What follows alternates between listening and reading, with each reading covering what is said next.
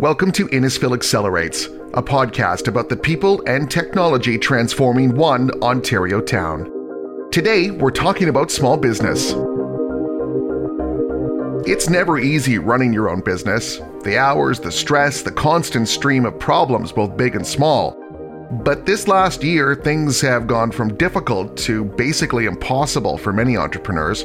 Mandated closures and lockdowns left many businesses either closed or without any customers to service. Between March and April of 2020, the economy contracted by more than 18%. And that's a problem for the whole country.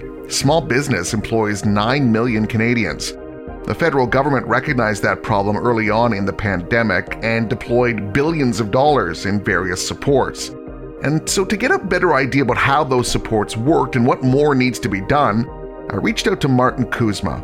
Martin is the CEO of Nottawasaga Futures, a not-for-profit that helps connect small and medium-sized businesses with loans, training, and other supports.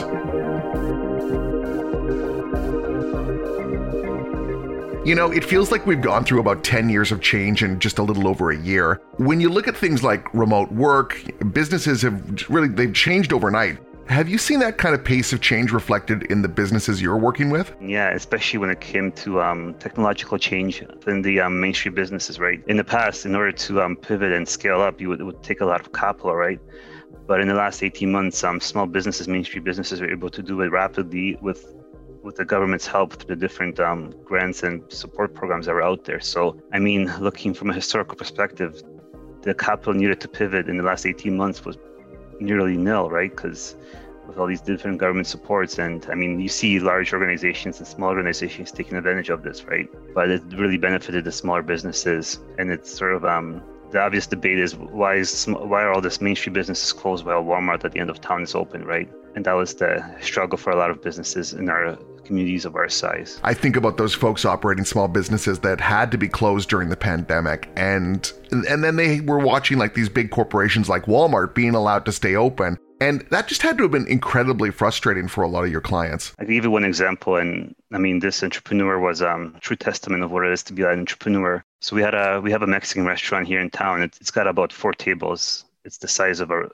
average bedroom, right? For him, no matter what the guidelines were, he couldn't have in restaurant service because of his size. And for him to serve 2 people every 2 hours wasn't feasible. So he decided to pivot and use his kitchen he was an experienced chef. So he changed his menu up for different kind of flavors of food. And he was busier than when he was open full time under normal operations. So, I mean, businesses like that, I mean, there are a point where, I mean, is it worth it to go back to the way things were before, or do they carry forward with their new enterprises, new ventures, right? You mentioned before about the sort of government programs and loans and grants that are available and that had to be issued during COVID-19. And I know that's a big part of what you do. It's helping connect those businesses to those programs. Can you talk a little bit more about the kinds of services you offer? Yeah, for sure. So we helped 49 local businesses with just over $2 million in funding. So in terms of perspective, this organization has been around for over 20 years. In over 20 years, we've grown our portfolio size has grown to just over $3 million. In the last 18 months, we did over $2 million in loans to 49 businesses, which essentially it took us 20 years to get to that level before. So, I mean, the scale and everything that was happening within the last 18 months has been incredible, not just for small businesses, but for the relief agencies and people that serve these funds funnel through. When the rental assistance program came on, a lot of local businesses had trouble applying for the program. They didn't know what the guidelines were, what the requirements were. And we helped them sort of sift through that. We helped them fill out the applications. We had a few local entrepreneurs getting in touch with us because even with the wage subsidy program, a lot of their accountants were charging a lot of money for them to do that. And our program was free of charge since we're not-for-profit. So we were able to help them from that respect. One thing that has sort of come to light through all this sort of all these government grants and programs, that a lot of businesses were not maintaining proper bookkeeping and proper taxing information. We had to tell a lot of businesses that on paper, yes, they did qualify for funding, but based on their recorded financial history, what they report and stuff like that, they didn't qualify because it was either incomplete or was not done properly. So unfortunately, a lot of businesses fell through the cracks because of that. And another outcome of that was that we created in a partnership with our consultants a QuickBooks training program. So essentially it provides access to small businesses just to help them, teach them how to maintain their books, how to file different taxes and things of that nature. So a lot of learning along, as well as a lot of support. It really must have been heartbreaking for you and your team when you realized that you just weren't going to be able to help some of those people for whatever reason. And it's not exactly what you're trained to do as an accountant, is it? Or as a loans officer. You don't anticipate that you're going to have to be a counselor as well. Yeah, it was terrible, especially with the BWG grant, because that was in the early days. It was within like 3 weeks of this whole thing happening. So our loan officer is currently off for the summer because of she's worked basically 7 days a week, 12 hours a day for the past 18 months. And not only processing loans and grants, but also dealing with people that are frustrated. Like we had one lady that was in Bradford. She's been in business for 20 years, but she did all her bookkeeping by hand and she couldn't find the proper documentation. And she would call us every day crying that if we don't give her this money, she's going to have to close. And that took a big toll on the loans officer for our operation here. And yeah, it was things like that. And people saying that if they don't get this funding by a certain date, then they're going to be out on the street, things of that nature. So it's pretty exhausting mentally on our end. And we're kind of getting back to normal operations now since the RRF program ended a couple of weeks ago. So we're all spent there. So we're now back to our normal operational loan program, which, I mean, people aren't really looking for loans right now. People are starting businesses. So on the flip side of that, we also did, in addition to the relief funding, all that stuff, we also did 10 traditional loans from April 1, 2020 to March 31st, 2021. That's our fiscal year. So we processed 10 loans for new businesses that are starting out, which was pretty surprising, even for me. But we had I'm trying to think what we had. We had a couple of, we had a physiotherapy place that opened up in the area. We had a convenience store. We had one business that needed retooling back in early April. So they came to us for funding. And yeah, it's been crazy. Have you noticed any changes in the kinds of businesses that are opening up? Businesses that might have been different from, say, 2 or 3 years ago? Well, we did notice that we did larger loans than we typically do. So under our program guidelines, we're only able to offer loans up to $300,000. And in the past, our loans averaged about, between 60 and 80,000. But in the last, I want to say 24 months, we did more in the six-figure range. So loans 150, 200, 250, which, it was pretty scary doing that last year because, the business plans were solid, the ideas were solid, it's just the market, right? It's going to be there for them. And what's the capacity to pay back? At the end of February 2020, we advanced $250,000 to a gym in Innisfil. On March 17th, they called us saying that they're going to be shut down. They don't know when they're going to open up. And they still haven't opened up. So that's been scary. We were just talking about the pace of change over the last 18 months and the move towards remote work, but you mentioned another big change, it seems, is the move away from cities, that people, once they got into remote work, realized they didn't have to be working inside a downtown core and contending with traffic while driving to and from suburbia. And so, moving to a place like Innisfil is a choice that more and more people are making. What are you seeing on the ground there? Oh, yeah.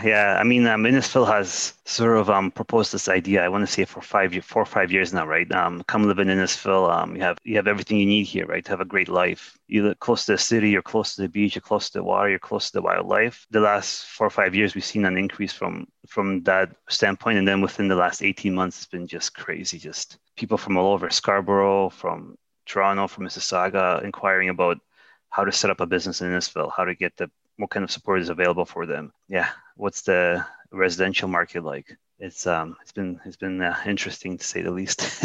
Right now, there are a lot of small businesses that really need help. Do you think more needs to be done? And if so, what needs to be done to really shore up small and medium-sized businesses in this country? I'm not sure if businesses need more loans or things of that nature, right? I think everybody's pretty maxed out in terms of how much more debt they can take on. And that's why we're focusing on support services. So things like mentoring, coaching, consulting. So 3 of our municipalities have contributed to a pool where businesses can access free support through this funding. Anything from accounting help, through business planning, through strategizing, through even employment lawyer, right? We had somebody recently reach out to us that they're having a hard time finding new people. So they want to looking at different parameters of how to hire somebody, maybe give them a more higher wage or maybe give them different incentives. So they spoke with an employment lawyer.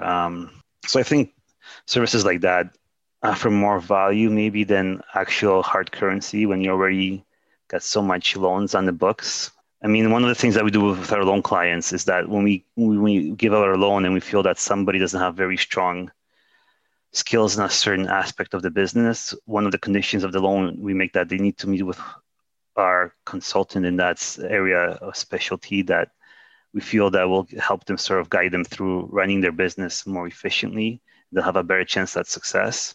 Yeah, it must have been frustrating sometimes when you were working with clients and you can see that they have a viable business, but there's just these basic things that haven't been put in place. Things like basic accounting standards or having a business plan.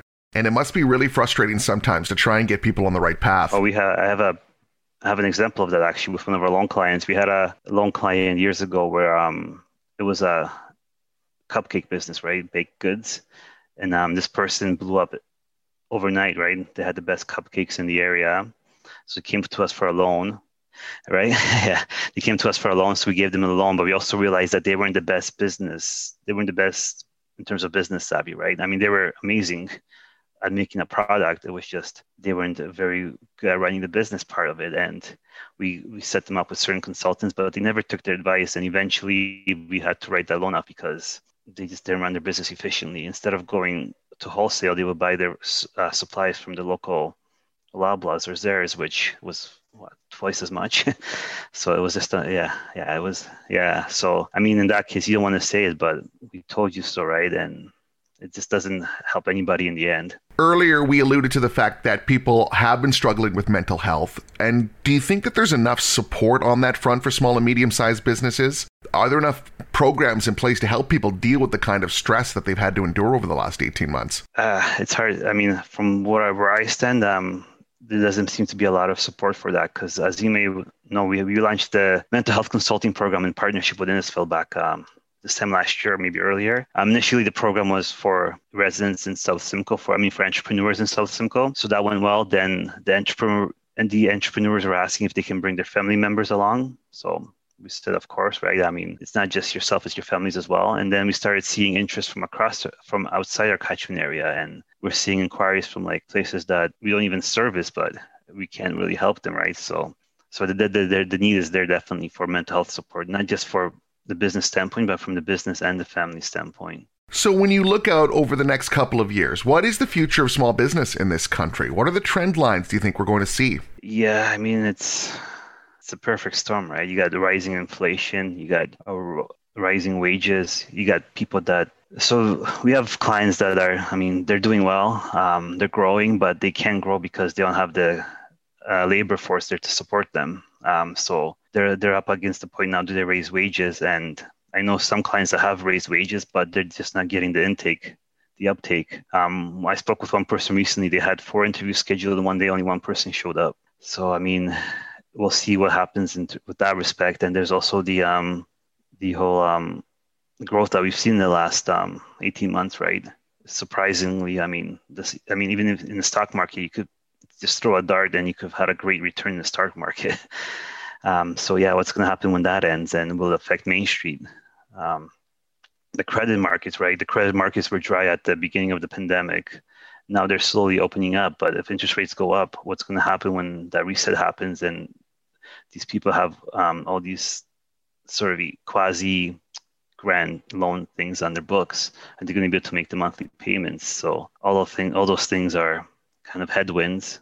But I think if people run their businesses efficiently and focus on what their value is and deliver that to their clients, they can be successful over the long term. You mentioned that the labor pool has been drying up and that people that run small businesses just haven't been able to find the labor that they need to get things back to normal. So having spoke with so many small business owners, what do you attribute to this? I think initially people were scared to go to work, so they had this CERB. People were afraid to go to work, so they could stay home with the CERB.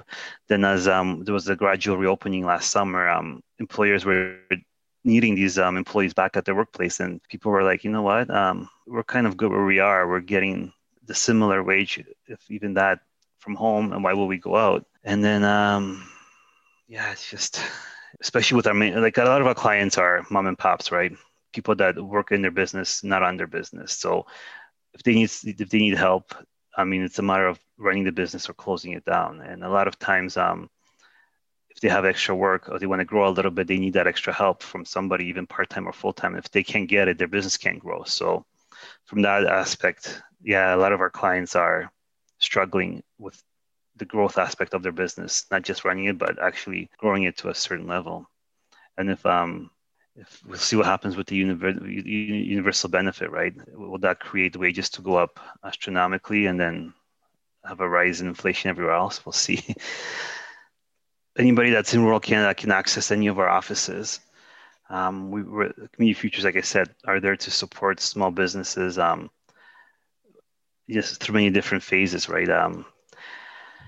Anybody that's looking to start a business, anybody that's looking to expand a business or buy a business, finance a business, market their business, train their employees, sell their business, all those things, your local CFTC office can help you. We all differ in certain respects, but we all offer the same core products. And the mandate is to support entrepreneurs, right? New and expanding businesses, and just provide that support to anybody that's looking to be an entrepreneur. And one of the things that was also a good story out of the pandemic is that in early 2019, we started an incubator in our office. So our first participant was a new lawyer here in the area. So before he decided where he wanted to open up his shop practice, he entered our incubator program for a year. And actually in April 2020, he graduated to our storefront space. So during the height of the pandemic, he was moving from our incubator into his own office. And he's been there ever since. So it's been a great story for us locally here and in terms of success stories.